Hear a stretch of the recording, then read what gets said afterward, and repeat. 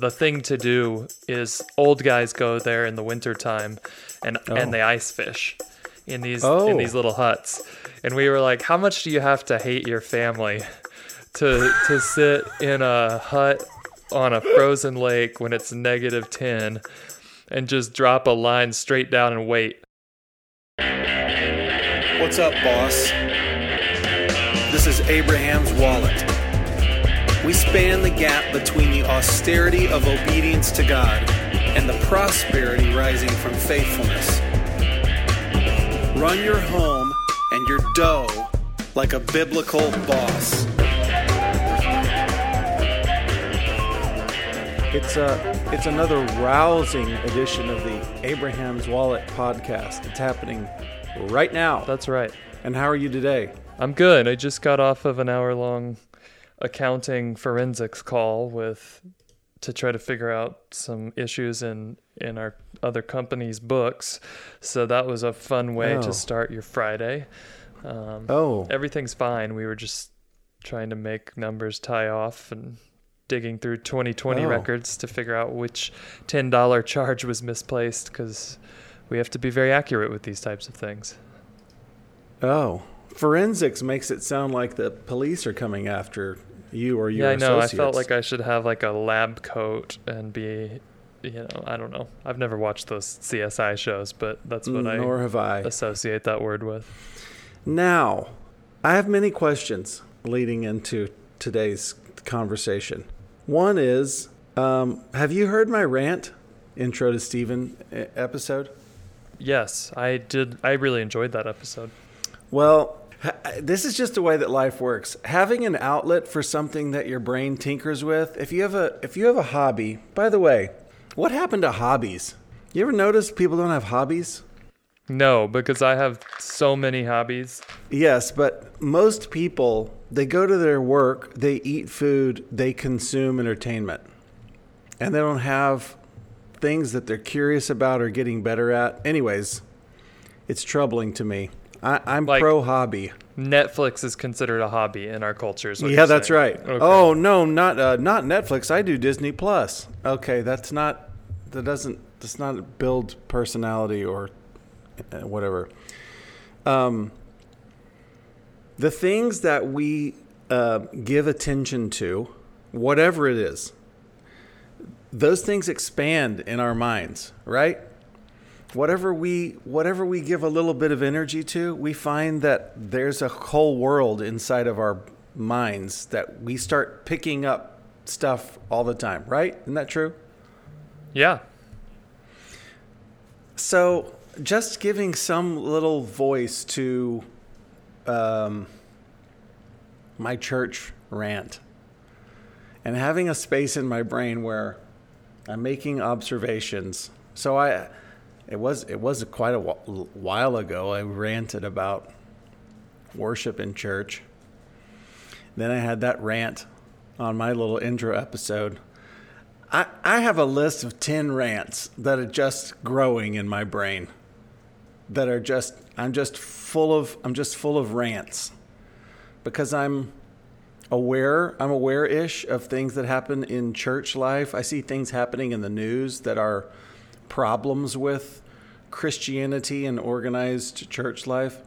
Anyways, I just see issues everywhere, and I feel like if people didn't already know this, that Christianity in the USA in 2021 is in major crisis, and I don't think people understand what's dangerous about what's going on. Are generally edifying to the church. Well, yes. Listen, I thought yes. The last two, I thought, this is great. This is helpful. But I can think of a lot of rants that might not be. When I say rant, I don't mean stompy. You know what their problem is? I don't mean articulated complaining. I mean that it's easy to spot the core lie that we're seeing evidenced in various things, and it just just the way my brain works is that I just get wound up going like, I wish I had a platform on the steps of City Hall, and I could speak to everyone and just go, look, here's the lie that's happening here. This is why this is happening. Well, the reason I ask is because our listeners, although they know you far better now than they did before your intro podcast. Yeah, that's right. Oh, we're good friends They now. don't know you at age 24 when you were known to occasionally stand at the back of a Baptist church and physically shake dust off your sandals before walking out and telling them they were all dum-dums. So Easy. I mean, the gentle and thoughtful Stephen of today, I'm sure would never do a harmful rant, but the Stephen that I knew as a young boy might have struggled to need a little correction there, right? Yeah, maybe so. Yeah, I'm sure I've been tempered by time and pain. And when I say rant, I just mean there are creeping issues, just like what worship really is. I don't need to spend a lot of time finger wagging to go, there's some truth here that I don't think people understand, and if they did, they wouldn't act this way. They wouldn't do this. Anyhow, it made me think someday, maybe in my retirement years, I'll have another podcast that's just called Church Rants. You know, there's a spot that is near our house that my brother-in-law and I were talking about. The thing to do is old guys go there in the wintertime and they ice fish in these little huts. And we were like, how much do you have to hate your family to sit in a hut on a frozen lake when it's -10 and just drop a line straight down and wait for hours? But that being said, I don't know if this is because of that movie Grumpy Old Men, but I think it would be fun as a retired old guy who didn't have kids in the house, and maybe my wife is home occupied, to go sit out on the lake and do just some ranting, whether it's recorded or not. Well, yeah, I was just thinking we could combine these pursuits. You put some audio equipment in that hut, you're ice fishing on your ranting. Exactly. That feels to me like the ideal activity there could be we could get one of these fancy microphones and put it down so you had a little sloshing water noises and, occasionally hear the of a Keystone Light being cracked open. Well, if there was a wise graybeard who was doing that, I would love that. Because then he could go, oh, I've got to fiddle with this. Oh, I pulled something up here. What is this thing? Oh, that's not going to be at all. That's not big enough. I don't put that back. Let me rebait this hook. And then he goes back on to his talking about church government. It's not unlike the time I've spent on a dock with Roger Manuel, your dad. I mean, he'll just be 1 second he's trying to manage the stink bait, and the next second he's throwing you a wisdom bomb, and then 10 minutes later he's in the house and Linda's saying, why'd you come in the house with all that stink bait on you? Yeah, that's right. Okay, let's zing through the questions that I have for you today. So we talked last week about some stuff in your world. I'd like some updates. Okay. You talked about the organic treats that you inherited / stole from your aunt and uncle. How are those treats going? I want an update. They're delicious. My wife said to me this morning, these are really convenient, and I can just dump them in the blender and have a smoothie. And how much do they cost if we were to buy these? And I said, like $4.50 each. And she said, but it is convenient, and that's still cheaper than a Jamba Juice. And I said, it's not that convenient. I will buy you bags of fruit at Costco and teach you how to make a smoothie in less than 1 minute that will cost you like 30 cents. So they're good. I don't recommend them. And do you have a fancy $400 Vitamix that can smash ice up in a delicious way? I do, because I used to work for a company for whom Vitamix was a client. So I have a Vitamix that I got for $50. All right. And if Vitamix wants to sponsor this podcast, who do they call? Yeah, I don't know. We don't need another blender, so I don't really want that sponsor. Next question. You mentioned medical issues. Has there been some resolution for you? my admonition to the guys listening is, if you see two of things when you should only see one, get thee to an emergency room, because there's lots of very scary things that can happen. I'm thankful that I'm starting to see one of things most of the time, and I don't seem to have the really scary things, but we're still chasing that down a little bit. And yeah, I was very miserable for a week of not being able to see much at all. Okay, so you had double vision. It's being resolved, and it's not life-threatening. Right. It has most likely ended my pursuit of powerlifting as a hobby, though, because that's a longer story, but that's one of the things that might have led to my double vision issue.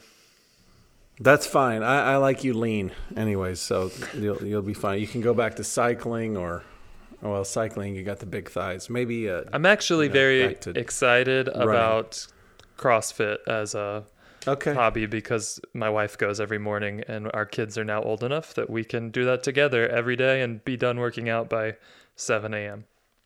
Great. 2 more questions. You mentioned the possible acquisition of family asset. Is there anything you can share there? Yeah, we're in progress on trying to acquire a family asset right by the ice fishing lake. So we'll see. A piece of property? Yes. We have been trying to secure a location in this particular area of Utah that's the only place I know of where you can have a lake and a ski mountain and a golf course and all the fun stuff in one spot. It's better than Park City. Park City is mostly lame, just in case anybody's listening and curious about that. And so we've been trying to get up there forever. We are deeper into the process of buying a place than we've ever been. However, we've also been pretty deep before, and it fell apart. So not counting any chickens until they're hatched. Okay, excellent.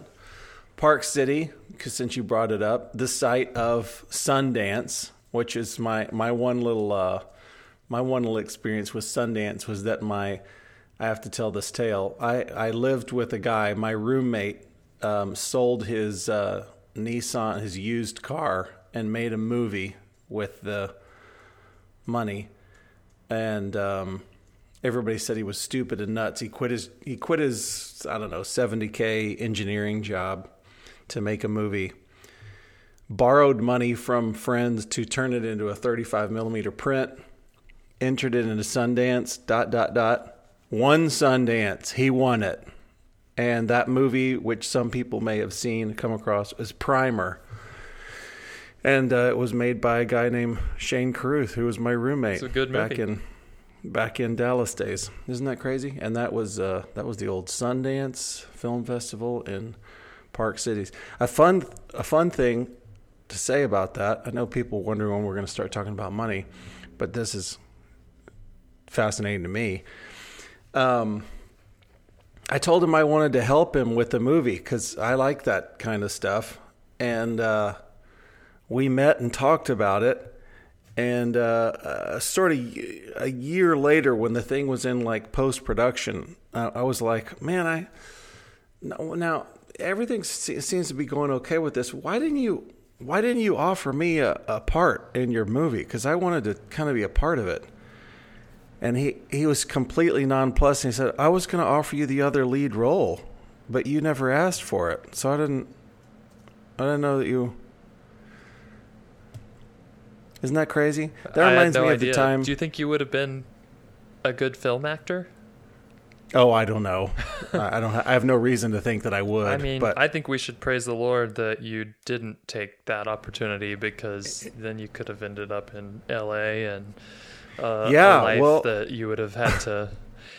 I don't know. You've got plenty of friends who have either done L.A. trying to make that scene or Nashville trying to make the music scene, and it feels like it's kind of like... I always think the worst fate a young man can have is being pretty stinking good at baseball, because there's a lot of jobs that pay like enough to barely eat in baseball. Right. That's true. But not so many that put you in the big leagues. I feel like acting and music and stuff like that could probably be the same. This reminds me of another possibly life-changing brush was when I met Rich Mullins, if anybody remembers that guy, in Scotland, and had a meal with him, and he asked me to sit in with the band. You had a meal with Rich Mullins? Yeah. What? I did not know that. Wow. Yeah. Should we take the time to tell this tale? I lived in northern England. He was going to come to Scotland to my friend Carl Nyquist's little church. And I remember seeing the things and going like, Rich Mullins is not coming here. And people were going, no, Rich Mullins. I was like, not the American Rich Mullins, not the guy that wrote Awesome God. They're like, no, that's the guy. He's coming here. And I was thinking, this is crazy. So I grabbed one young man. He was about 15, my little disciple named Phil, who's now in ministry in Australia. And I said, we're going to drive up to Scotland for this concert. And so we got there plenty early. I was worried about traffic. We got there plenty early, and we ate in the little cafe that's part of the church thing.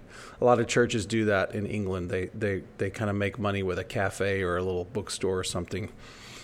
So we walked into this place, and I see guitarist Jimmy Abegg lined up in the cafe. I mean, there's like 6 people there, and I'm like, I know who that is. I'm seeing all the members of Rich's band, all of whom I know. I mean, I've been following Jimmy Abegg since he played with Charlie Peacock in the 80s, and I know all of these guys. I know their careers. And I was ordering in the line, and one of them turned around to me and said, "You have an American accent." I said, "Yeah." "Well, what are you doing here?" "I'm a short-term missionary here." "You are?" "Well, Rich would be very interested to talk to you." Okay. I was, I'm peeing in my pants. And anyways, I sit down, and Rich Mullins plops himself, slots right in across from me at the booth. "So, Jimmy tells me you're a missionary." And so we have a conversation right there. And one of the things he said is, if you're not going to be doing mission work forever, what do you want to do? I said, I kind of want to do what you're doing. I'm a songwriter. That's basically and he said, "Do you have a demo tape for me?" I said, "No, I'm kind of enjoying," I said, I have plenty of songs, but I'm kind of enjoying what we've got going right here. I'm not trying to turn this into some kind of transaction. That's my idealism talking. I should have said, "I'll get you one by 6:00. But he said, that's kind of refreshing. Everybody else wants to turn relationship with me into a transaction." I said, "Well, good. Well, I'm not here to do that." He goes, "Well, so I presume you know some of my music." I said, "Yeah, I know a lot of your music." "Well, do you want to sit in with the band tonight? You could, what do you play?" "I'll play piano." "You want to play piano with us tonight?" And me at my age now, I would go, "Sure, I'll pull it off. Just tell me what key we're in." But at that age, I don't know. I demurred for some reason and just said, "Oh no, come on. You're being silly. No." So I didn't do it. And then we'd had such a good conversation after the concert. I went up and said bye to the guys. "Hey, really appreciate it." Went and spoke to Rich, and he goes, "Hey, we're going to be in Cambridge next week.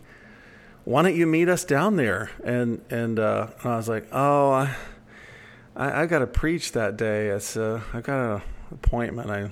Sorry." Anyways, great to meet you guys. Wow. So long. And that was it. Well, that's interesting. I feel like it's mind-blowing to me that I've never heard this story before. I used to keep a photo of me and Rich in that day somewhere in my apartment. So you may have seen that, and I just never forced that story on you. But yeah. Cool. Well, Rich also had some band members that went through tough times after he was gone, so maybe it was for the better. He certainly did. Yep. I have to assume that when these windows pass before the monitor of our lives, and you can either jump through them and change your life or not, I assume I jumped through the right ones and the right ones passed. We're not going to tell the story today, but I just want to tease it for a future episode that we someday on this podcast, we'll tell the story of when you had a similar encounter with Ozzy Osbourne. Oh, yeah, and sure. He also asked if you wanted to sit in and play play the double neck guitar for one of their concerts, right? Yes. Okay. Yes. Could I replace Randy Rhoads when he plays Running with the Devil? No. Yeah. Anyhow, yes. Well, all right. We're here to talk about 401ks today, which... yes, this has been another episode of Get to Know Stephen a little bit more, so sorry about all that, but I hope the tales were entertaining. Yes, please talk to us about the 401k, Mark. That's what everybody, whenever we pressed on the button, it said that you were going to talk about 401ks, and it's been 20 minutes now, and now we haven't talked about that. Well, a lot of people have them. I wanted to cover some of the basics of what they are. And it's one of the most common questions I get as a financial planner is, so we manage money for people. That means they transfer it over to accounts that we have the permission to trade, and we can invest it and allocate it and do all the things we do.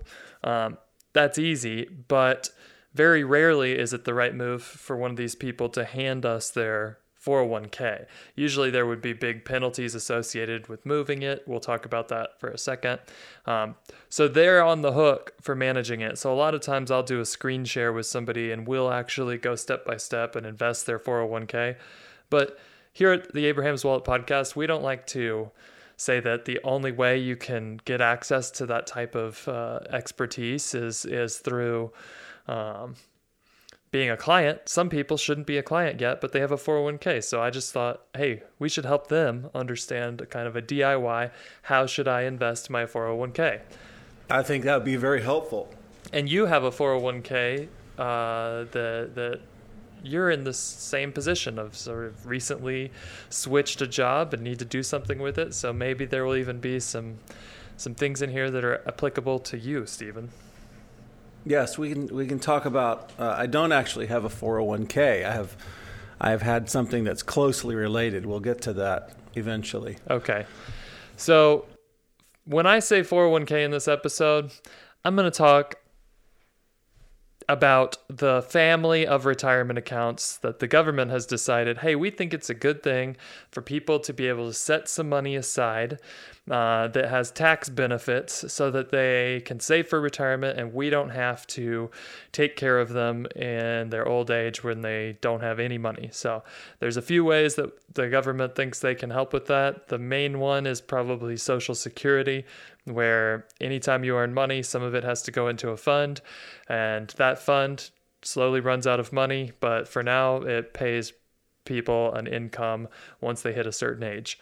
But the other main way that the government is trying to help people provide income for themselves when they get to the age where they're probably no longer earning income is to give them tax incentives to save in these special types of accounts. 401ks are kind of the one that most people hear about, but there's something called a 403b, which is what I think you had, Stephen. And that account it's functionally very, very similar to a 401k. Every rule I talk about today will probably apply to both. But it's usually used by nonprofits or churches or things like that, educational institutions. There's a 401a that we're not going to talk about quite as much, but similar rules. And then there's 457 plans, which if you've got one of those at work, we're not going to talk about those today. That's deferred compensation. And those have a whole different set of rules and they're very different. So, but a 457 plan is not the same as 401k, 403b. And the last... Well, 457 is a hauling mother, though. You get that thing You get that going engine tuned up with Woo! jetted carbs. Yeah. Now, do you know the history of the 401k, Mark? Well, you didn't tell me you were going to ask me that, because then I would have learned it. But I was hoping that you wouldn't, because I can share it with you. Great. It's named after a section of the tax code that it didn't create them; it allowed for them. It was the Revenue Act of 1978, and it wasn't on the government's brain that things would work the way that they do now. But there was a benefits consultant in 1980 that discovered Well, based on the way they've written the tax code, seems like you could take out this money and it could grow on the side. And in 1981, the IRS started issuing guidance that allowed for you to do this thing that they had accidentally made a room for in 1978. And 401k is a nice nickname for Title 26, Subtitle A, Chapter 1, Subchapter D, Part 1, Subpart A, Section 401. So 401k is a little bit easier to say. Anyways, that's how the 401k as we know it came to be. Great. That's a great bedtime story. You could tell that to your kids. Yeah, I almost was out by the time you were done. Yep. The only other type of retirement account that you might have access to is a pension plan. There's a whole bunch of different types of pension plans, but the really cool ones are from when your grandpa worked for the railroad for his whole life, and they'd give him basically his full income for the rest of his life when he was done. My wife's grandpa worked for GM, and her 95-year-old grandmother still receives pension payments from his time as a steel buyer back in Detroit. That's a friggin' deal right there. Yeah. Military, you might have a pension, which is cool and allows you to do that job that maybe doesn't pay as much up front, but does have some benefits that last a long time. But most pensions are gone because with a 401k, as we'll find out, you get to save your money and choose how it gets invested, and you can choose not to participate or you can participate, but the risk of the investment is on you. So you could leave it all in cash in your 401k, and then pretty much you're going to have what you put in there when you retire. Or you could invest it in very risky things. With a pension, there's different types of pensions, but the old school GM pension that I was referring to, the company was on the hook. So they gave you a defined benefit that would say, here's how much we will pay you when you're retired forever. And if they didn't get good investment returns, they still owe you what they said they would pay you. So most of those have gone away because the companies don't like to have that liability on their books. So the 401k has become very popular, and many people that work for small, medium, or large-sized companies have access to a 401k or a 403b. All right. So a lot of people have them. So what are they? The basic rules that I think are important to know about these types of accounts are you get to put money in generally pre-tax. So money can go into this account before it gets taxed. If you make $1,000 a week and you were deciding to put $100 of that into your 401k, you would only pay taxes on $900. So that's the main benefit, is it goes in pre-tax and then it grows pre-tax. Well, what does that mean? When you have an investment account, let's say you buy a bond and it pays $1,000 bond pays you $50 a year of interest. Well, you owe taxes on that $50. So the investments inside your account can produce taxable income. With a 401k, the government says you don't have to pay any of that. Now, okay, so let's talk about what this means to your tax return. Sure. So the way your tax return works is, if you make so much money, there's these levels. You get bumped into higher tax brackets. If you make more money, you pay more taxes. If you're telling me that the way that I work my 401k means I could effectively decrease the amount of income that I'm actually getting back, can I give more money to my 401k so I can make my perceived income go down and not be in a more painful tax bracket? Yeah, so that's a good question. There's really a few ways that you can... Thank you. Yeah, you're welcome. There's a few ways you can drop your taxable income that could have a big impact on your tax bill at the end of the year. Contributing to a retirement account's one of them. So yes, there is a little catch there that I was going to mention. The traditional 401k is the type I talked about where you don't have to pay taxes on what goes in. There's also something called a Roth 401k. I think we've talked about Roth IRAs on this podcast a bunch, where you put money in that you've already paid taxes on, and then you don't have to pay taxes when it comes out. Those aren't going to change your tax because you are paying tax on the money and then putting it in. After tax dollars, Right. they call that.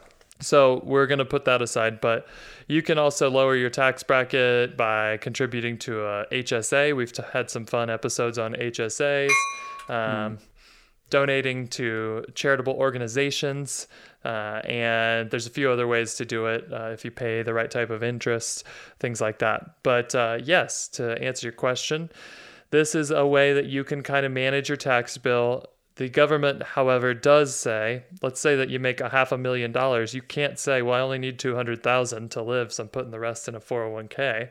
The government will say, you are limited personally to $19,500 that you can put into a 401k each year.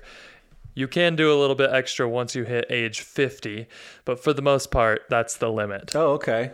Well, what is it? The catch-up contribution and the $19,000, that changes every year, or it can change every year. Right now, you get an extra $6,500 if you're 50 or older. So once you hit 50, you can put an additional $6,500 into your 401k. And this isn't a program that, like, I don't know, a corporation has to do. You can just, if you're self-employed, can you sort of, out of thin air, you just go, my company now has a 401k program, and I'm going to start putting my money over the yonder. There's something called a solo 401k that you can use if you own a business yourself and you are the only employee, or you and your spouse. I will tell you, we're not going to get into this in the weeds today, but I've spent a fairly large amount of time in the past year helping people who jacked up the solo 401k and broke the rules accidentally, and they spent a lot of money to unwind those mistakes. So if you're going to do a solo... Use a professional. If you're going to do a solo 401k, just make sure you're extremely familiar with the rules and pitfalls, because if you mess it up, you end up having to hire lawyers and accountants and financial planners, depending on how bad you messed up. There's little mistakes that could probably be fixed very easily, but there are some dragons lurking in that territory. So at the very least, you should go to your CPA and go, is this the right way to do this? Yes, however, in every case, there has been a CPA who did not understand the rules. So brother. Just we've had an episode on bad CPAs before. They exist. Be careful. Okay.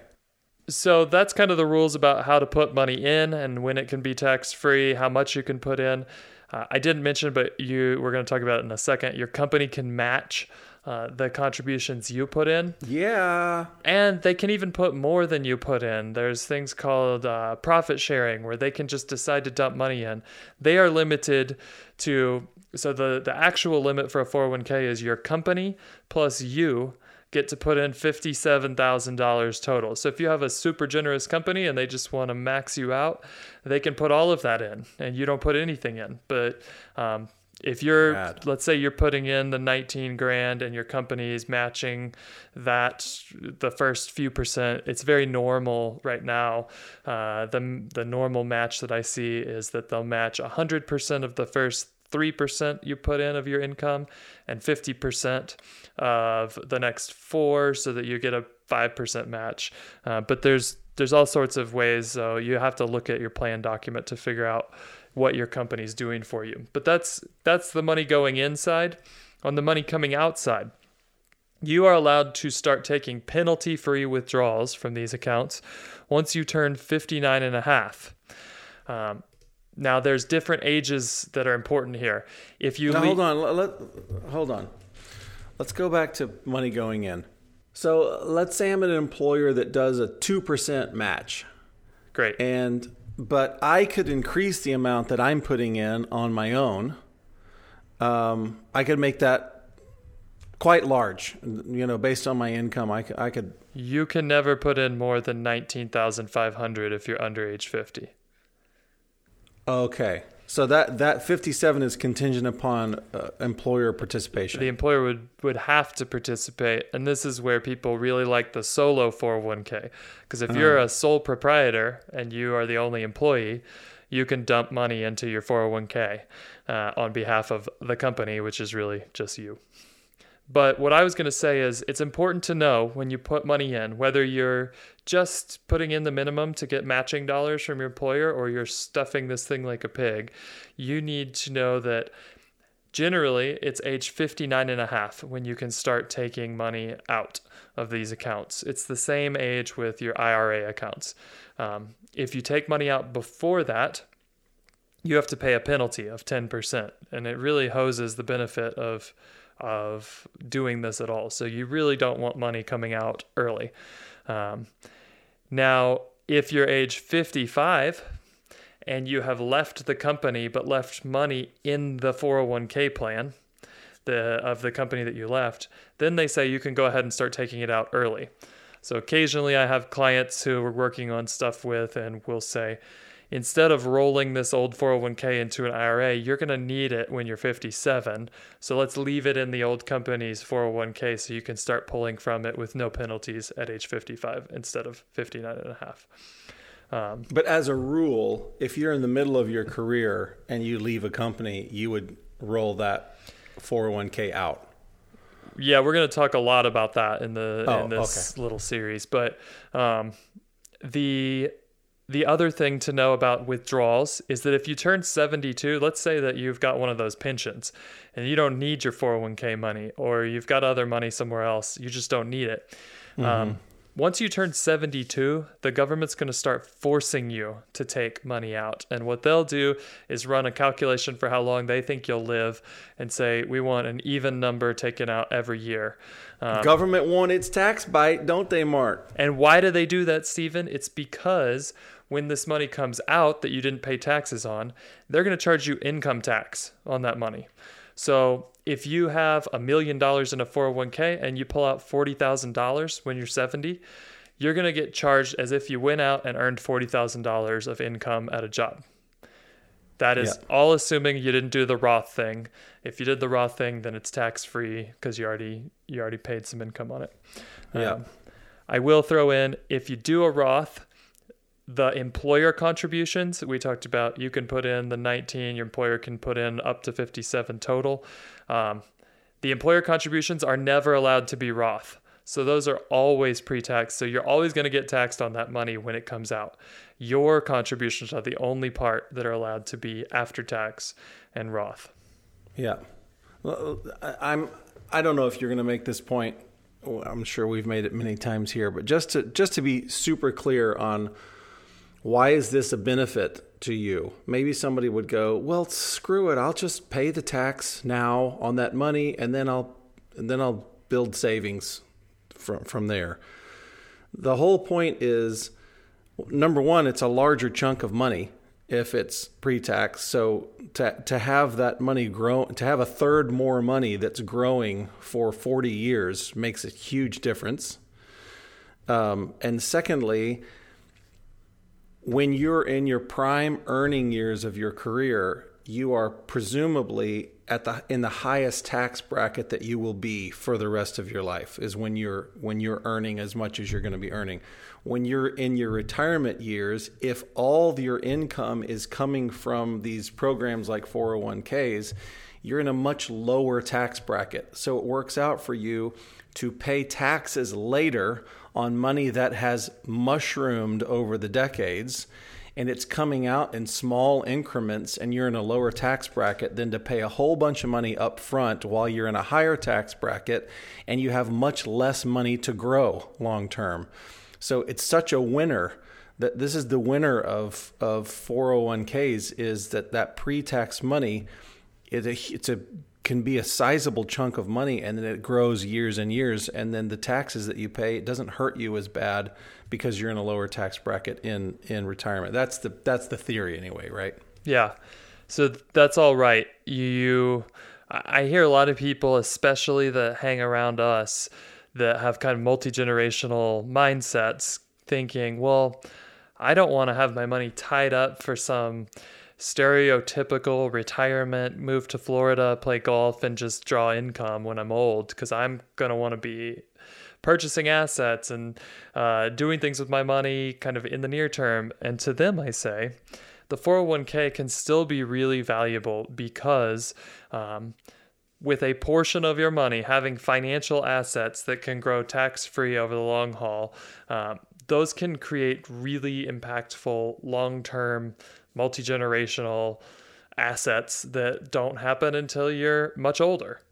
So I don't necessarily always recommend that people only have all of their resources in these things, because then when there is an opportunity to start a business or, purchase an asset or something, your money is pretty tied up.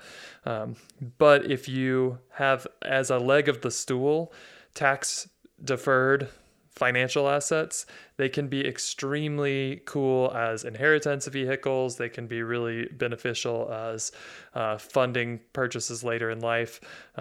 There's even ways to use them for charitable giving. So lots of good options, and they just grow faster. We've talked so much about the power of compound interest on this podcast. We talked about it when we were talking about 529 plans and saving for education.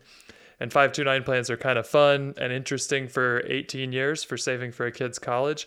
But what that really gets us excited is when you can leave them there for 40 years because they're tax deferred and they grow so much faster than money that's just sitting in a normal old investment account. Well, with a 401k, if you're 25 listening to this, you've got 40 years to let it grow. And that money will invested properly, do well for you over long periods of time.